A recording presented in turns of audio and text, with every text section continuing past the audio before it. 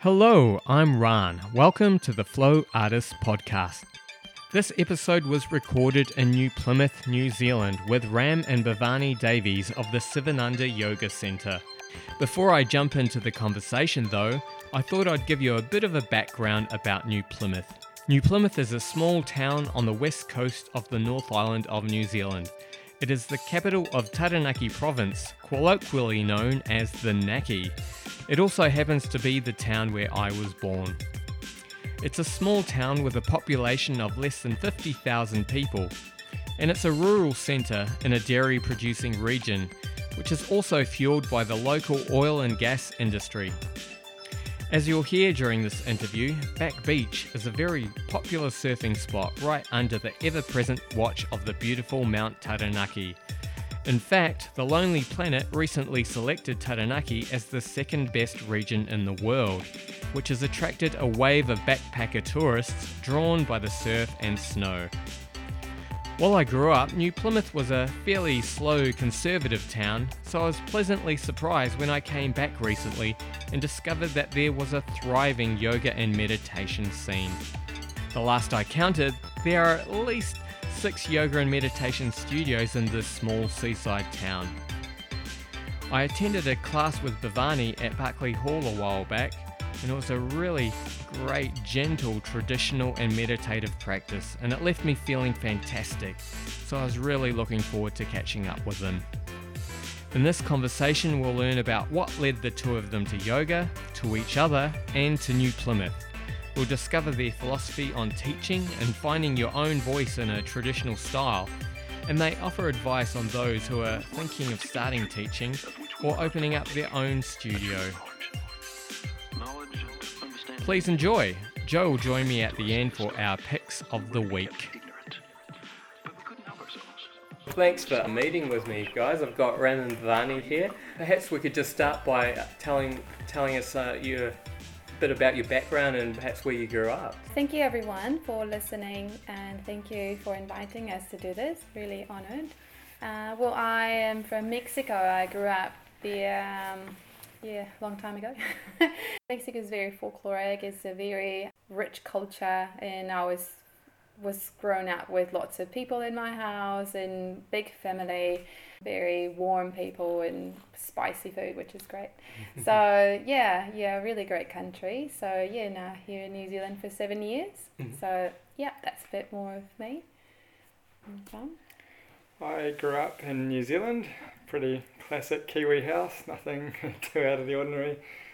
I've spent probably about 12 years overseas, trained as a chef, so that sort of took me travelling, and I guess how I got into yoga also, essentially. Nothing too exciting in my childhood really. Bring us on to yoga. So how did each of you come to discover yoga?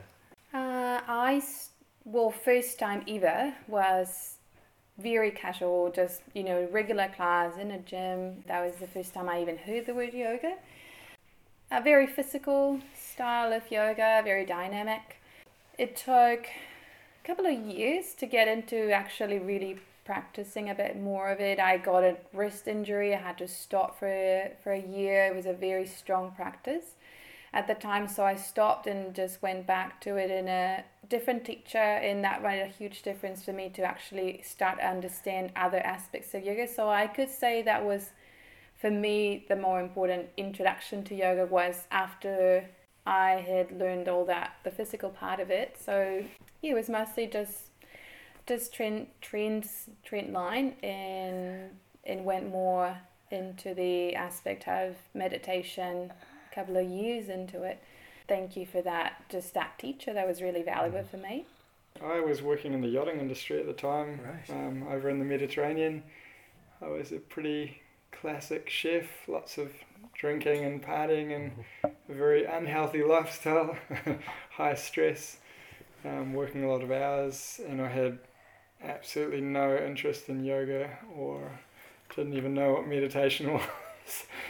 And funnily enough, the girlfriend I had at the time, she had done a yoga teacher training, and she was kind of twisting my arm to be a guinea pig and try out yoga which I was actually quite reluctant to do. But I gave it a little bit of a go just because I had some back issues and I found it quite useful. And I guess she convinced me to do a yoga teacher training course, which I had no intention of teaching yoga. I was sort of just doing it to develop a practice for myself. Mm-hmm. I hadn't even set foot in a yoga studio at that point. And I went off to Canada to do my first teacher training course in the Sivananda ashram, which is quite a classical ashram and a lot more going on than just a sort of hatha yoga class. So that was definitely a shock for me. Which I almost didn't even go through with the teacher training because it was definitely a culture shock and everything else. So, but I was definitely where I was meant to be and never looked back. Perhaps you could explain what differentiates Sivananda style yoga from other forms. Well, picking up from what Ram was saying, I think at the time where I started to deepen my understanding of what yoga was to me, I was practicing a very dynamic style, more vinyasa ashtanga style. And at that time in my life, I was definitely struggling with some aspects in my life. And I remember going through a rough time, and one of my best friends, she said, okay, I'm going to pick you up 7 a.m, go to the very first class in the morning, then off you go to work, and then I'll pick you up again in the evening after work and we'll go again. So I started going twice to class, and that really took me to the next step of to develop just a deeper understanding of yoga. And at that time my teacher started to see a little bit of my practice, how I was developing it, and planted that seed of perhaps you should consider being a teacher. I was working already graduate of architecture and I was working really happy and never thought of actually dedicating myself to it. So there was someone in the classroom that mentioned the Sivananda style, and I thought that if I would become a teacher to do a teacher training, which of these schools would be an alternative, and thinking of a style that would be similar to what I was already practicing. They were not the same length of time as the Sivananda ashram. There were 2-3 weeks of training, and the Sivananda style offered 1 month full stay, which is not common sometimes on teacher trainings. You can have a full living in experience. So I thought, being the time in my life that I needed that time to dedicate it to myself, and how much I was so hungry for more of understanding of the philosophy of it, I thought that was perfect to consider the Sivananda. Although I'd never heard of the teachers or what style it was really, really different. So signed up, went to the teacher training, and first week I just wanted to go because it was completely different asana style than what I did. It was very slow. It was really slow, and I thought, oh my gosh, and it's just the same thing over and over and over again. So in that sense, I would think I can understand both parts, because what I started with was completely different to what I shifted to. I was used to every time something more creative and peak posture and no stop. It was just Shavasana was at the end, and that was it. And I think the most predominant thing I noticed within the physical part of practicing the Sivananda style was the meditative part of it and the repetition, which I had a lot of resistance to. And I think that's a lot of the branch of what the style is that Vishnudevananda designed. It was a set sequence to be repetitive, and it also have just an energetic meaning to it that was integrated within the resting and stopping, which is much therapeutic now, I understand. Not so yang, but also yin. So it was a very, very incredible combination of both, which I didn't understand at the time. So if from the question that you're saying of what is the major difference within the asana practice, I think for me that's the most thing I perceived since the beginning, how different both were from where I started to where I started to experience that. And completely shifted to Sivananda style. I think I could never go back to the other one now that I feel that I've really blended to that style now. I guess for me the Sivananda style of yoga, the hatha yoga aspect is designed very much from a mental and energetical sense rather than a physical sense. even in the teacher trainings, there's not a strong focus on the physical aspect or having your body aligned a certain way. It's more about being in a certain space mentally while you're doing the practice. And I guess that would be the Hatha yoga aspect. But when someone says to me, what is Sivananda yoga, or what's unique about Sivananda yoga, for me it's more that Sivananda yoga isn't a Hatha yoga practice. It's a holistic practice of all aspects of yoga, of learning philosophy, of practicing karma yoga, of understanding a bit of the bhakti yoga, the Raja yoga aspect, the 8 limbs and that sort of thing, and taking a little bit of everything, but also, focusing on what you enjoy most out of that as well.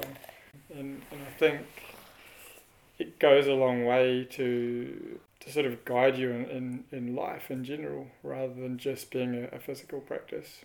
Sounds beautiful. And do you have any key teachers from Sivananda or before?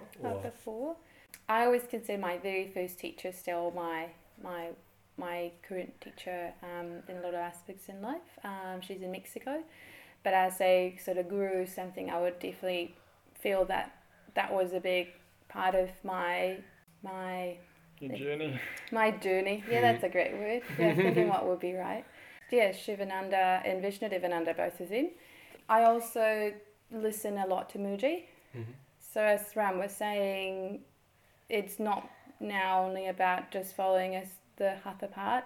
It is the other aspects that are still there, been planted before. So I definitely find now that the teachers that I follow would be more on the physical, on the philosophical, spiritual aspects. Yeah, and for myself, I've always felt connected to Swami Shivananda, even though he's obviously not here in the physical sense. It's always, there's always been a connection there. And in the physical sense, my Hatha yoga teacher was Prahlad. He's a guy from South India that sort of teaches predominantly in Canada and India. He had a big impact on my Hatha yoga practice. I was very lucky enough to do the first sort of parts of philosophy I learnt under Swami Swipananda, who doesn't teach a lot these days. He's quite reclusive, but he is, definitely, I would say, an enlightened human being, and he's the sort of person that explains philosophy in a sense that you just understand it so easily and so simply. And he's speaking from a place of direct experience, which is really rare. Rare. Right. Really rare. Swami Govinda would be another impact of my life. He's in India. Poti Swami would be another one. And then I've also done quite a lot of study of the Chinmaya mission as well, so I have a bit of connection there too. I'm lucky enough to have had quite a few sounds amazing. Really cool teachers in my life. What made you each decide that you wanted to be a teacher? I know you said you didn't want to teach to begin with, so what? I think it was not decided we didn't decide, both of us, it just simply happened. Mm-hmm. It unfolded naturally. Mm-hmm. I think we both have said that within our story, that we had different plans or different professions, and I never even thought of living in New Zealand and dedicating, doing the teacher training was just a part-time, just on the side, something to occasionally help someone from the family, just something in that sense. But it was really, really, I remember the last thing I took from the ashram when I was leaving the ashram, that someone said, "What's your plan?" And I said, "Just plan not to plan." There was no plan. There was literally no plan to teach or nothing. And coming together, living here in New Zealand, the centre was there, and I just started teaching. Just kept going on teaching, and that was it.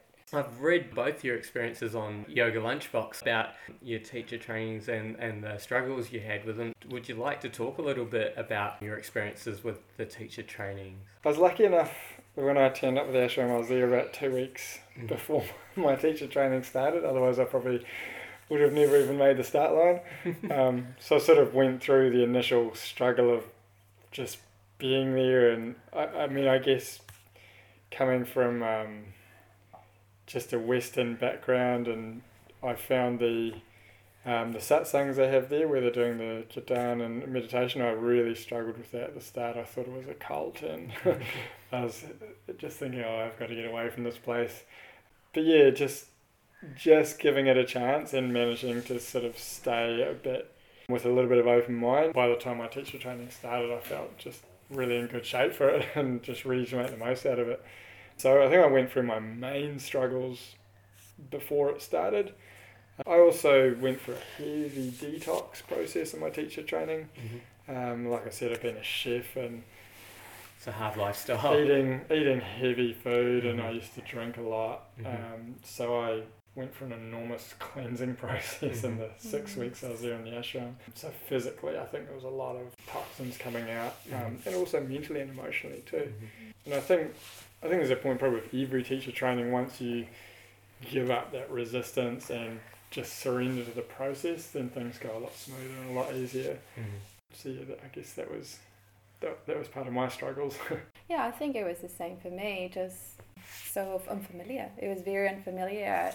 The Bhakti yoga definitely was nothing that I have experienced before, and it's probably one of the most things I enjoy the most at the time. It was just very different, and sharing spaces with other people, just living there, different schedules, and the schedule is pretty much designed to make you feel not to make you feel, but actually keep you busy. Give you no free time. Free time. So everything of the conditionings that you had, I want time for myself, I want to study, I want to do my own practice, it's so well designed that it just slowly, there's no time to think. It is slowly, once you finish that month, you're thinking, oh wow, it suddenly fell off, and didn't really notice when, that there was no, it's just such a process of karma yoga there. There's so much encouragement to help and to participate in all the aspects that is so enriching. So obviously at the beginning there's a lot of resistance, because there's nothing that I had experienced before, like really, participating on the cleaning and cooking so much, and then waking up so early to be there for the altar and all these things. It was great. It was great at the end, but at the start it was really hard. And wearing the uniform every day was also, as a girl, like you want to dress up, and you wouldn't just tie a knot on the corner just to make it look a little bit different to anyone else. You want to do your own style, or your hair, or just something that makes it different. And it's just that same attachment to your own personality and identity. And I think it's just so cleverly done it's a great process. I help teach on about 10 or 12 teacher trainings. As Ram says, if you really surrender to the process, it is a beautiful outcome, but there is a lot of resistance of a lot of layers. Yeah, it's like clockwork. Every teacher training that I helped on, you'd see first week people come in, they're a little bit excited, a little bit nervous, some people are freaking out a little bit. Second week, everyone's freaking out. Everyone's falling apart, the wheels are falling off, lots of tears, lots of crying. Third week, they're coming out. Fourth week, no one wants to go home. Everyone's like, amazing. Yeah. Sivananda is a very traditional style. Has there been a process of finding your own voice while remaining true to the lineage, or is that something you even struggle with? Yeah, I mean, for me, I was a very classical teacher for probably the first 10 years. I was very much by the book, didn't deviate much. And I think it's only just recently, in the last 5 or so years, that I've done a few other trainings here and there and worked with a few other people, and just, I don't know, I guess learning to understand people's bodies and what they need, and what people are ready for, what people are ready to receive, has been a good learning curve for me. But yeah, I think I definitely stay very true to my roots, I guess. But in the same sense, you do have to be ready to teach for what people need and what people are ready for too, which, sometimes you do have to scale it back a little bit, so it's digestible. Yeah, I think, well, the struggle for me was probably the opposite way, because I came from a different background of teaching yoga, so then starting to teach a much more traditional style was definitely struggling in my mind as well, to wanting to integrate both parts. And there was a probably 2-year time where I was putting a lot of effort and energy to trying to be some sort of teacher that was trying to combine or do this and be more creative and more, wanting to create a certain experience out of it. And it's really funny because we've talked about it so many times. Those classes when you're the most exhausted, they tend to be the most beautiful classes because your mind really drops. So you come out and the students are like, wow, that was incredible. And it was sometimes when I was so exhausted and I didn't have a chance to prepare a class that I would just really relax to the traditional sequence, that I could really see what the effect was for the students.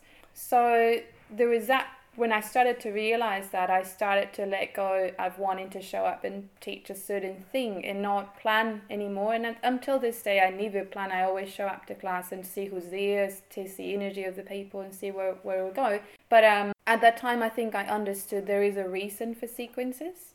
And it is a bit egoistic thinking I can do a better class than what the masters have designed. There's obviously so much knowledge in why they designed it exactly in that part, and there's a really beautiful talk of Swami Sarupananda that he explains exactly why the energetic sequence of the Sivananda is for which part of the chakras, and it's such beautifully described that I think it was that time around 2 years in teaching that I just surrendered to that and kept trusting, tuning into the teachers every time I would show up to classes, tune into the teachers, and even repeating the wording of the teachers of the ashram, or what Ram would say, would be just honouring the teachers. And then 2 years later of copying my teachers, suddenly something else came up, and then I could start to find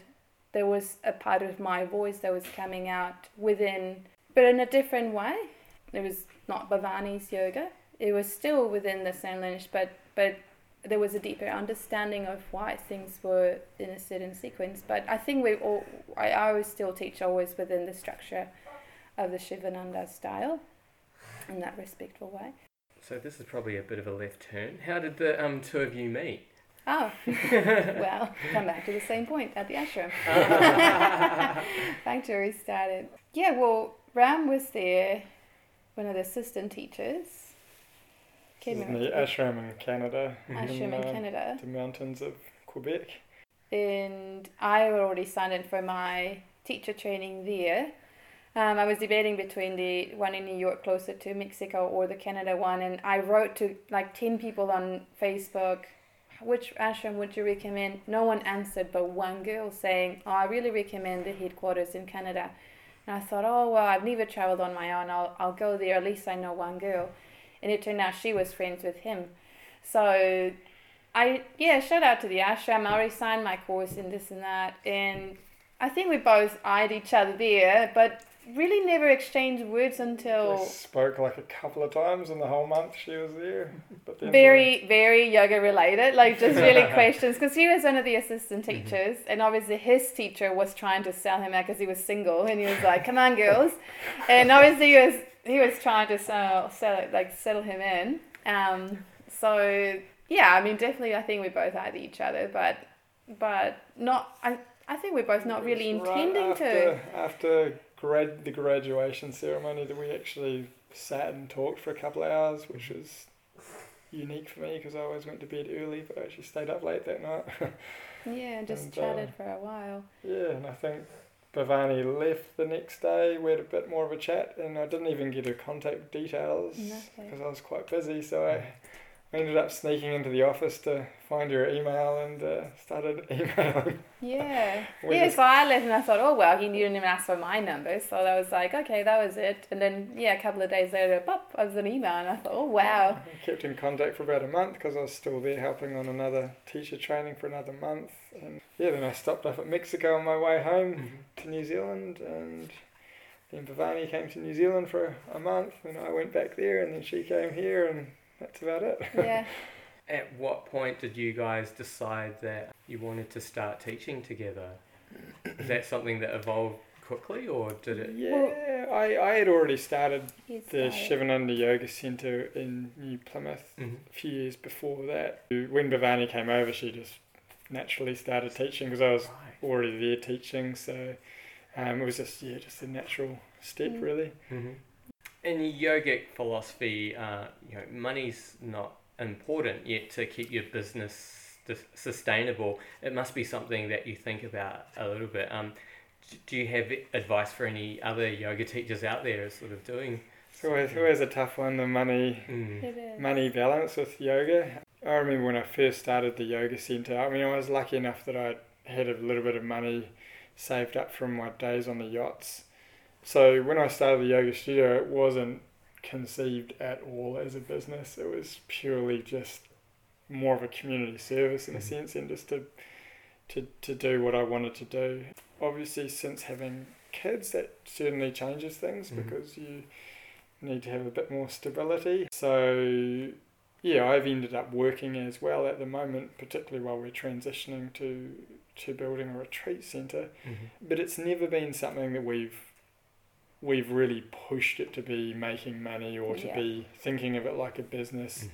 In some ways, I can see you definitely do need a little bit of that, but I've always felt, just being true to yoga, that you also have to be authentic with what you believe and what you practice. And I remember one thing I was always taught by my teachers was be a practitioner, not a preacher. And I've always felt by pushing as a business, there's just that slight feeling of, I don't know, just not the right sort of vibe for me anyway for it. Yeah.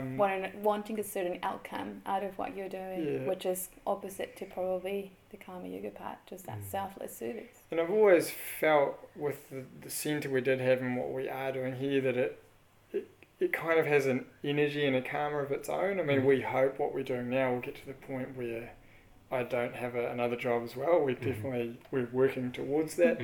But we also know that it takes time, and there's a process that we have to go through for that.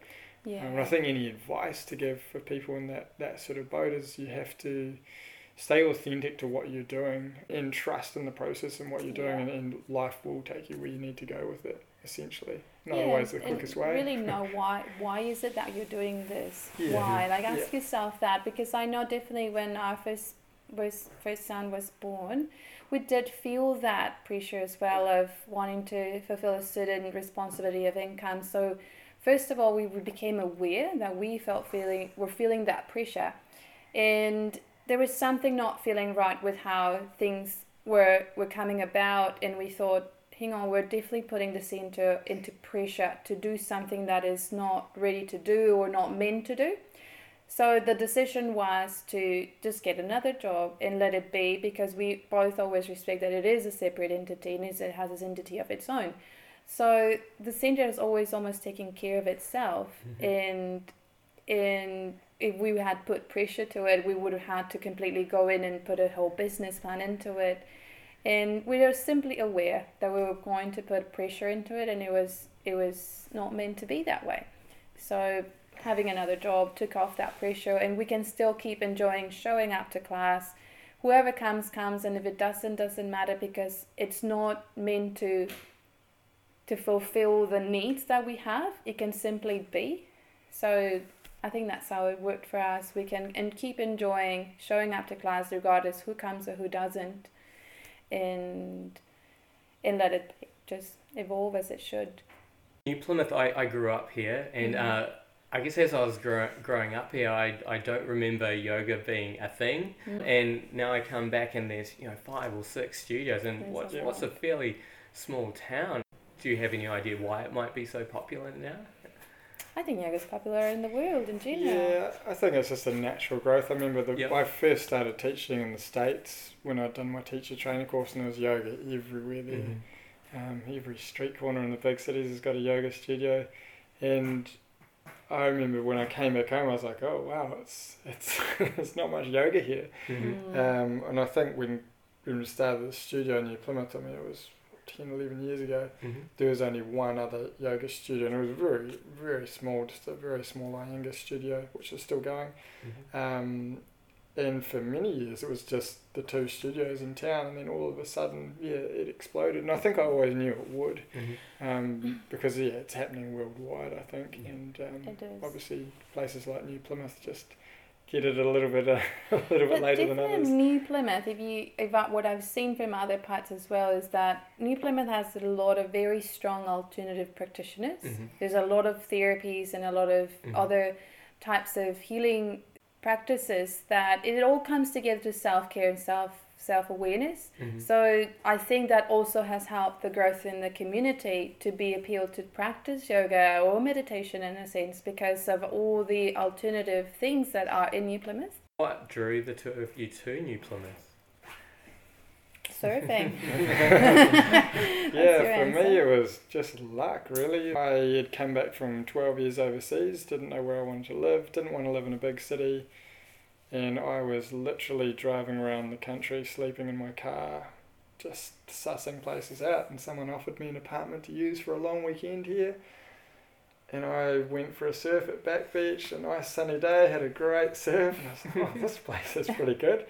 Same day I called up a real estate agent and said, oh, why don't you show me some properties here? I'm looking for something where I can live and teach yoga. And that same day I found the place that we got for the yoga centre, and as soon as I walked in I was like, that works. Got it. Made an offer, and a couple of days later sealed that deal, and that was it. Didn't know a single person here.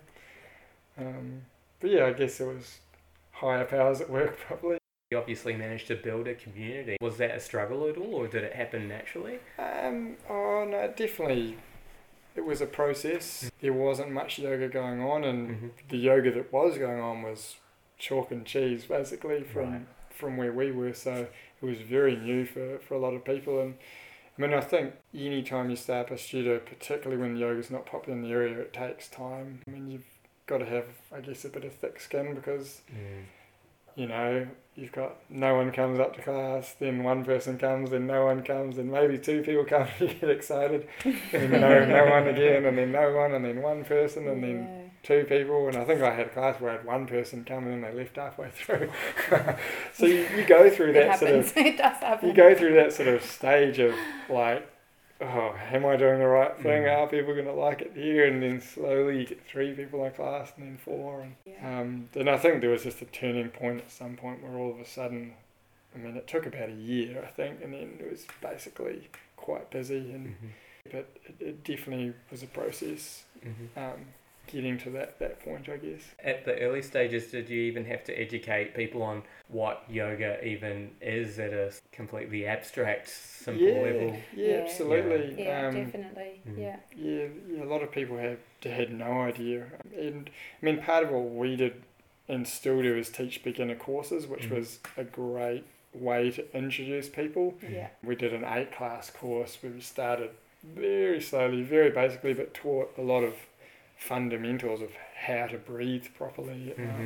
What is a yoga posture? Why do you do that? What are the benefits of it? And just introduce people at a really slow and gradual level, and we found that to be really effective. And to not just teach the yoga postures, but also talk a little bit about the mind and the connection between what you're doing and what is meditation, and why do we think positive, and teaching relaxation, how to actually relax your body properly, that sort of thing. And group energy is really good when you have those beginner courses that are together. People can start to become more comfortable rather just stepping into a class, so who knows is going to show up.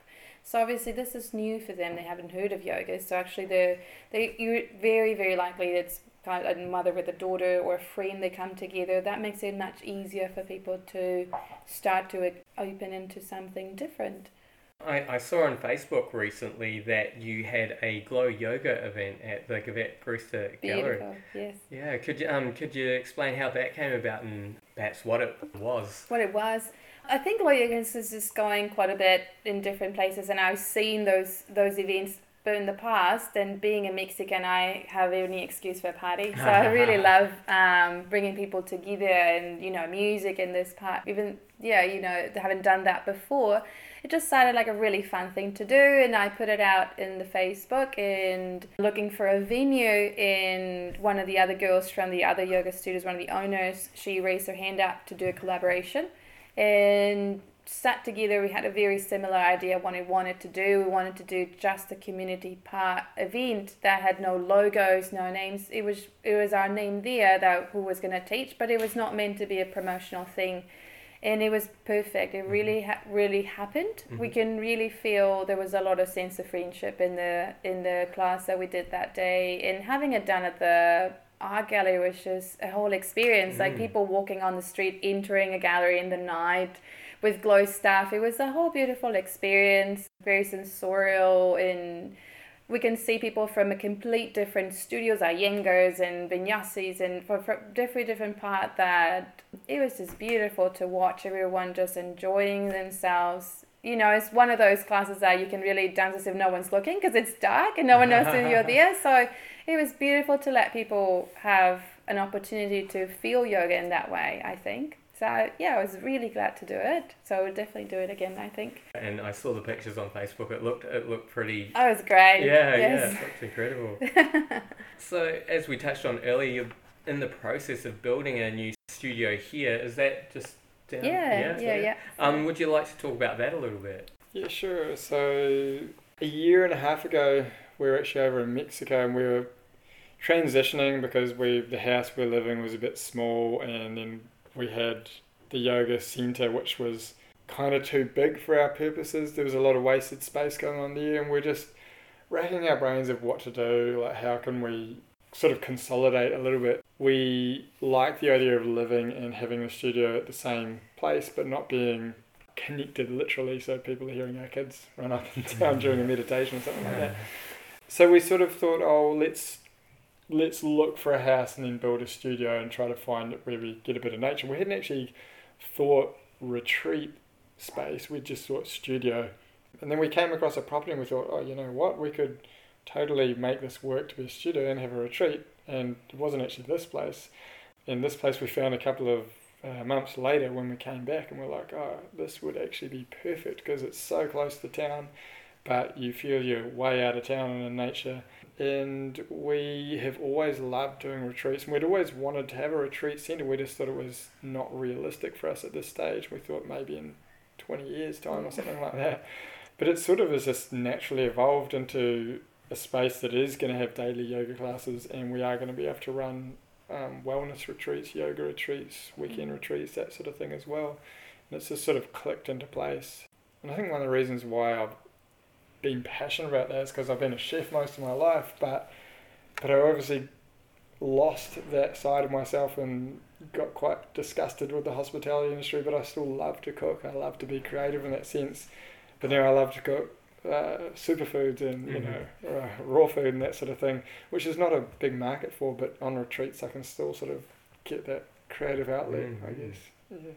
Yeah, it's funny because I think through that process in time, we've thought so many times of like, okay, this is it, we're going to close the centre, it's just not working.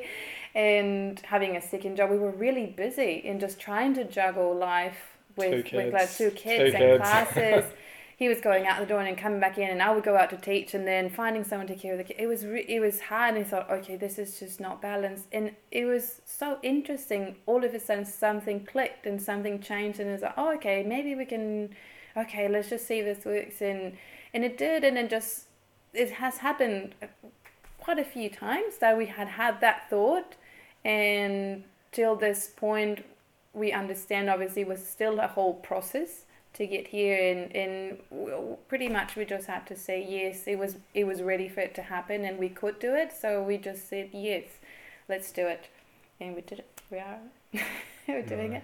And you're looking at having it done in about a month or so, I believe? Yes. Yeah. With any luck, there'll be classes going by the end of November. It's been a process and still a way to go, but yeah.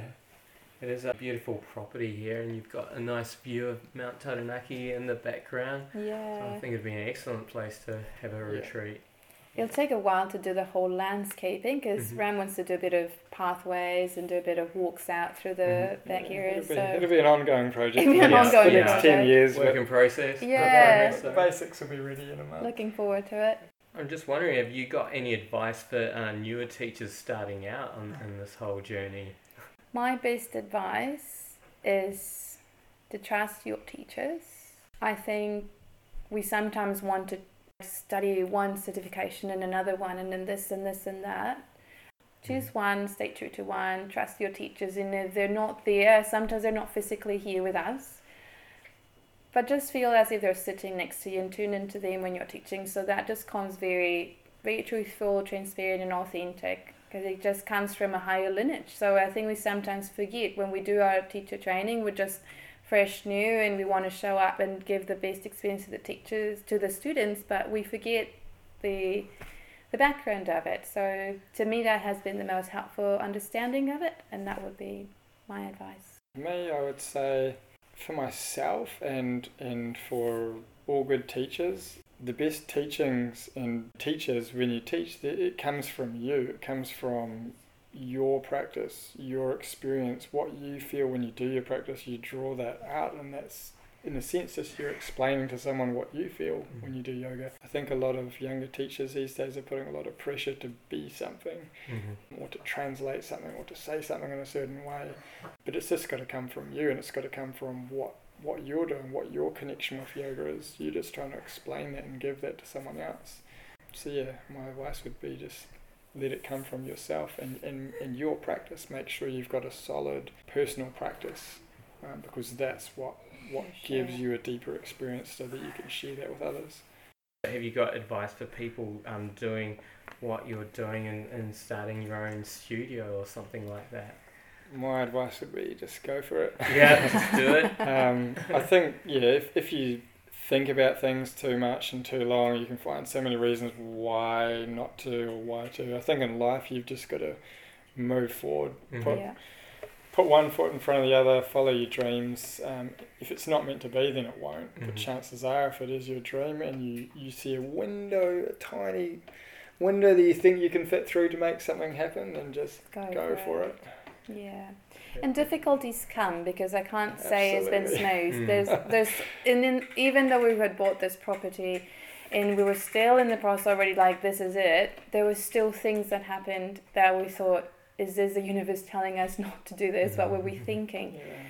But I think it was really helpful just to wait and just see how things unfolded. Difficulties do come, it all goes up and down. Challenges are there to make you grow. They do, it'll come. If it is not meant to be, it'll just not be. But if it is, trying to understand and trust that process is really helpful for us. It's been really helpful for us. Yeah, definitely. It doesn't come easy, but if it's meant to be, it will be. It's not impossible. Yeah, and I think often with yogis and yoga practitioners, the more your practice develops, the more life throws you stronger challenges too. So you just got to just keep that balance in mind and keep marching forward. Finally, is there anything else you'd like to share with the audience? Thank you for this opportunity, and very blessed to keep learning. I think you're always students. That's it. Always students. The best teachers are the best students. Definitely, like we are the reflection of our students. I don't even think I show up and they look at me. I look at them. I definitely understand what I'm going to teach because I look at them. I'm always learning from my students. I think that's what I would share. Oh, same for me. It's just be true to yourself and follow your dreams. Alright, so we're back for our picks of the week, and my pick of the week, Shining Light Yoga in Northcote, Melbourne, is doing a series of men's classes to help raise awareness for men's health. This is in the month of November, Saturday at 1 p.m. and Tuesday at 4:15 p.m. They'll be facilitated by the incredible George Wise, and I will also be helping out and assisting there, so I'm really looking forward to that. How about you, Joe? Well, while you're away, Ron, the weather in Melbourne got really good, so I've been enjoying the sunshine, and my pick of the week is riding your bike places, and specifically to teach yoga classes. Always puts me in a good state of mind. It's quite empowering to get somewhere with your own pedal power. I usually get there quicker than if I get public transport. I don't have to leave annoying buffer zones amount of times. It warms you up physically for your class, which is great. And I'm loving it. So my pick of the week is riding your bike places. As always, you can follow us on Facebook or Twitter. We're Flow Artist Podcast on both of those. And we'd really appreciate it if you went to iTunes and either subscribed or gave us a 5-star review, or both. It'll really help us get the word out and reach more people. So if you like what you hear and you want more, please do that. So thanks again. Big, big love.